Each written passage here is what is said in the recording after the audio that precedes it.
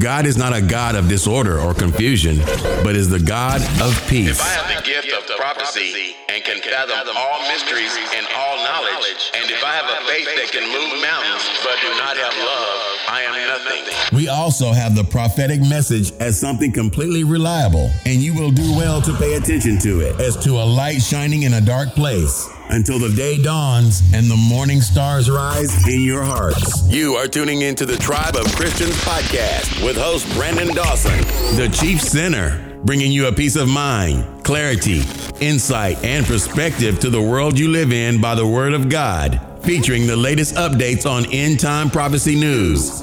Don't forget to subscribe to the Tribe of Christians broadcast, either on Stitcher, Spreaker, iHeartRadio, Podbean, SoundCloud, Facebook, or YouTube at tribeofchristians.com.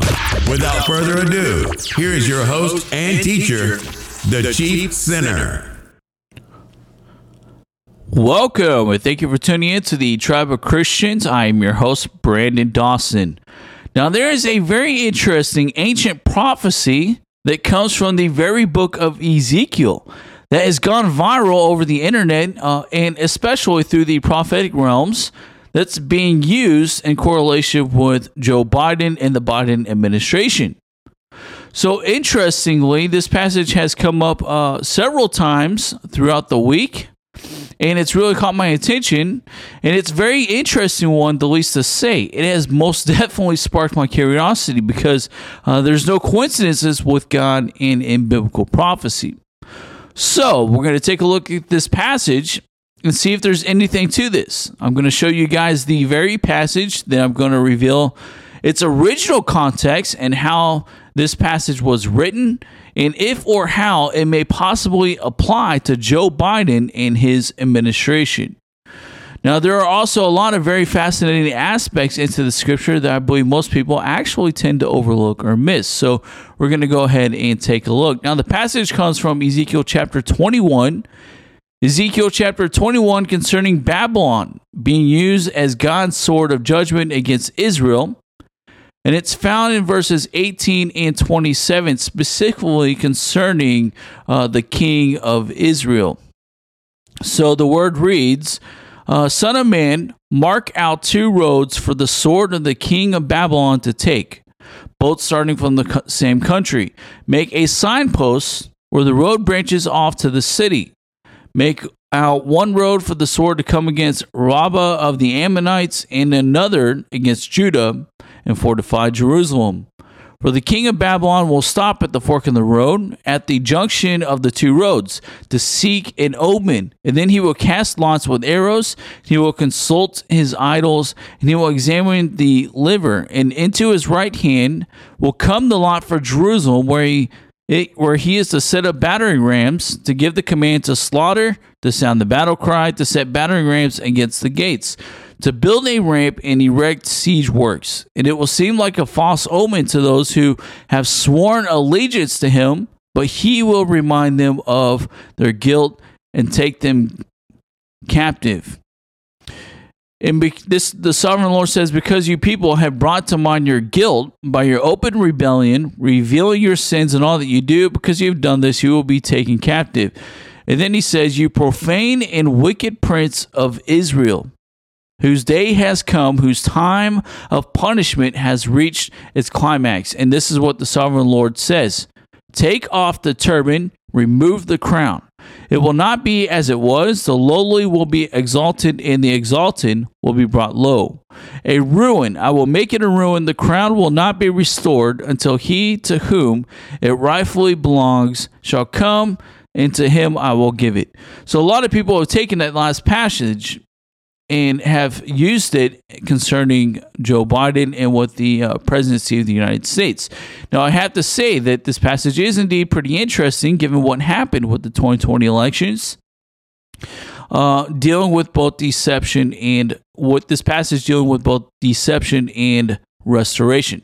So, let me give you guys a little bit of context into this passage, just a little bit of backstory about what's happening, because it's extremely important.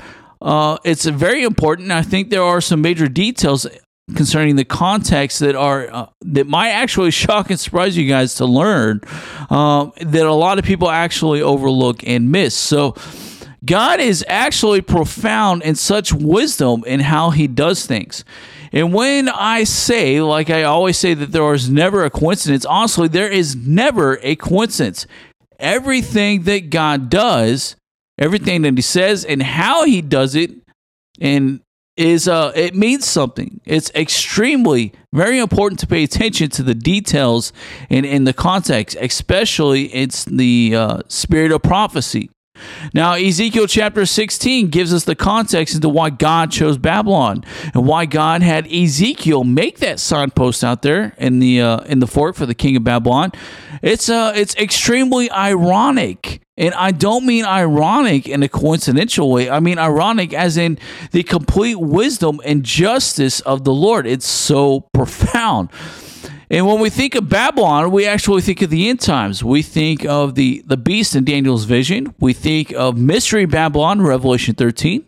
We think of Babylon that's brought destruction against Israel as an instrument of judgment that God has used, such as in this passage.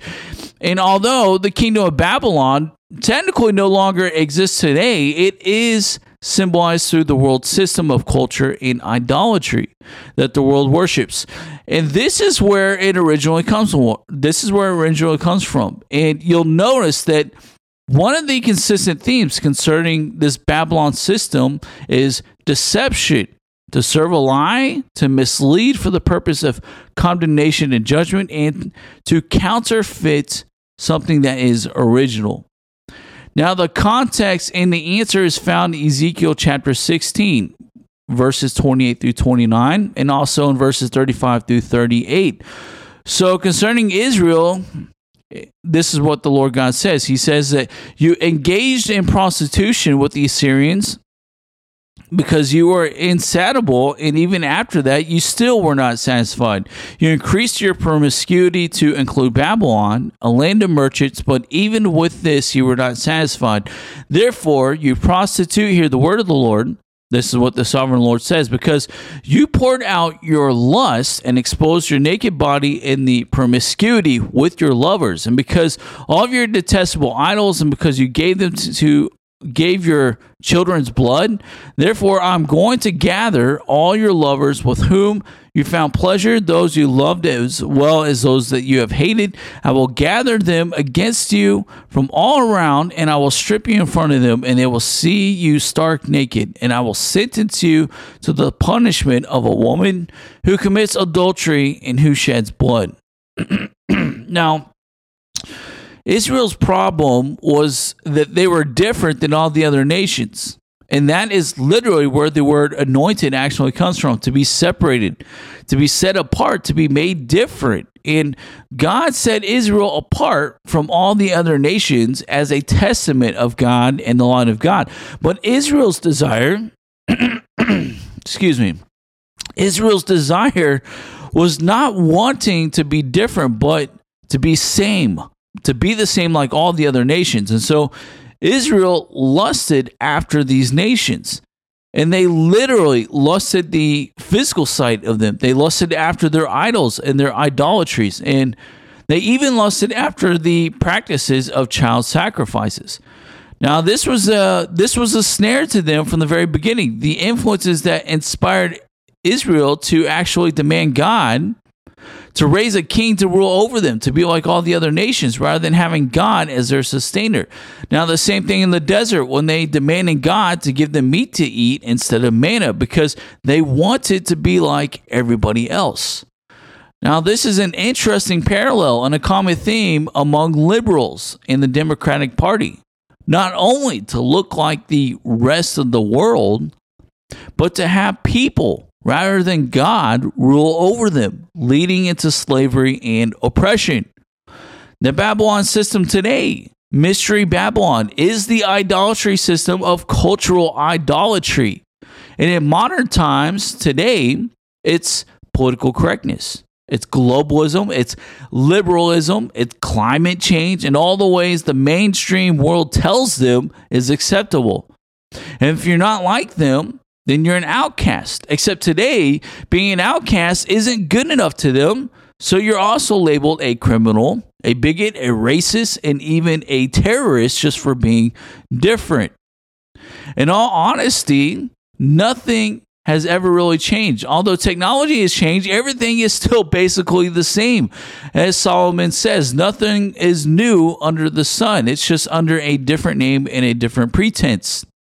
Now, God, being incredibly profound in his wisdom and in complete justice, he takes the lust of Israel, the idolatry of Israel, the lovers of Israel, whom Israel lusted after, and he turns it against them, against Israel, because there is only one true, sincere love that never changes, and that is the love of God. And so now if you go back to Ezekiel 21, God uses a system which is very familiar to Babylon through the practices of divination as a sign against Israel. So God uses this divination system as a way to literally confront and convict the sins of Israel. And this is where God begins to deal with the deception, the lies, and all of the false prophets. So who is the Prince of Israel that God is referring to, and why does God say that the crown will be removed from him and given to the one whom it belongs to? Now, this is where it gets interesting, where we can really start drawing some parallels from, because Zedekiah was the last king of Judah and was the subject of God's word in this passage through Ezekiel. Now, originally, Zedekiah's 18-year-old nephew, Jehoiakim, was king over Judah. However, Jehoiakim surrendered himself to Nebuchadnezzar, in which Nebuchadnezzar then installed Zedekiah, who was also just 21 years old, as king over Judah. Now, this is referenced in 2 Chronicles 36:10. The Bible also reveals that not only Zedekiah swore an oath and allegiance to Nebuchadnezzar, but that he became arrogant, prideful, proud in his heart, and he rebelled against Nebuchadnezzar, also refusing to turn to the Lord. And so while this was happening, and Israel was under extreme distress, you have all these false prophets who also started to rise up and to overrule the word of the Lord that was spoken both through Ezekiel and Jeremiah, and gave this false sense of hope and this false sense of security to Israel. So Zedekiah began making alliances with Egypt to overthrow King Nebuchadnezzar of Babylon. Now, that's very interesting because it sounds very familiar with what's happening right now concerning Russia and Ukraine. And with Biden's own words concerning influencing conspiracy to overthrow Putin or to have him assassinated. So Egypt, in this passage, marches against Babylon, and Babylon actually wins the battle. In fact, Egypt ends up ceasing to exist as a nation and being scattered for 40 years. Now, Zedekiah attempts to escape Babylon's siege of Jerusalem, and he ends up being captured and enslaved by Babylon. And he was the very last king of Judah until Jesus came, fulfilling Ezekiel's words. So in this context, God says that the crown does not belong to Zedekiah because of Zedekiah's idolatry and the false oaths that were sworn to the nations of both Babylon and Egypt. So God removed him, and he removed and withheld the kingship over Israel for 600 or 700 years until Jesus came. And secondly, Zedekiah's crownship did not originally come from God. It actually came from a foreign king, from Babylon. It was given to him through an oath of allegiance and servitude. Now, what's even more interesting, if you take a look at what happened to the last king of Israel, because the kingdom was divided into two sections. You have Judah, and then you had Israel, which ruled over Samaria. Now, if you take a look at the last king of Israel, it was King Hoshea. There's an even more interesting parallel here. According to 2 Kings 15:30, Hoshea became king through a conspiracy in which his predecessor, King Pekah, was killed. The And 1 Kings 17 also tells us that in verse 4 that the king of Assyria discovered that Hoshea was actually a traitor, for he had also sent envoys to the king of Egypt, very similar to what was happening with King Zedekiah concerning Babylon. And he no longer paid tribute to the king of Assyria, and he had done this as he had done, the Bible tells us, as he had done for year by year. Therefore, the Assyrian king had seized him and ended up putting him into prison. So the Bible tells us in the 20th year that this guy only becomes king through a conspiracy, like I said, by killing of King Pekah. Much like Nebuchadnezzar, the Assyrian king had established Hoshea as king, making him swear an oath and allegiance to Assyria, and had him pay an annual tribute to the Assyrian king. According to 2 Kings 17, 1-6, Hoshea, just like Zedekiah, started sending these convoys to Egypt, and he also revolted against Babylon. Ultimately, he becomes enslaved to Assyria, and he ends up only ruling as king for 9 years. That's it, just 9 years. Now, that number, the number 9, is extremely significant concerning Joe Biden's presidency. So in this parallel that occurs, it happens in the 20th year. Very similar, like the 2020 elections occurring in our 20th year. And like Hoshea, Biden only makes it to the presidency through a conspiracy, being installed as the president. And then if you look at the total number of the Electoral College votes that Biden apparently won, which was 306, and if you add those numbers up, they actually equal the number 9. The number 9 is a number that symbolizes finality and judgment, because Jesus was crucified at the 9th hour of the day at 3 p.m. So I can't say 100% for certain that this is indeed a prophecy, something that we can use in relation to Joe Biden. But if it follows either one of these patterns, then we can conclude that if Trump rightfully won the elections, which I believe that he did, then I would assume that God will indeed rightfully restore what was stolen. But even greater, the Bible tells us in Romans 11:29, for God's gifts in his call are irrevocable. They can never be withdrawn. The King James Bible also words it in this way, for the gifts and the calling of God are without repentance. The Amplified Bible also wording it saying, for the gifts and the calling of God are irrevocable, for he does not withdraw what he has given, nor does he change his mind about those to whom he gives his grace to or whom he sends his call. The Good News Translation also saying, God does not change his mind about whom he chooses and blesses.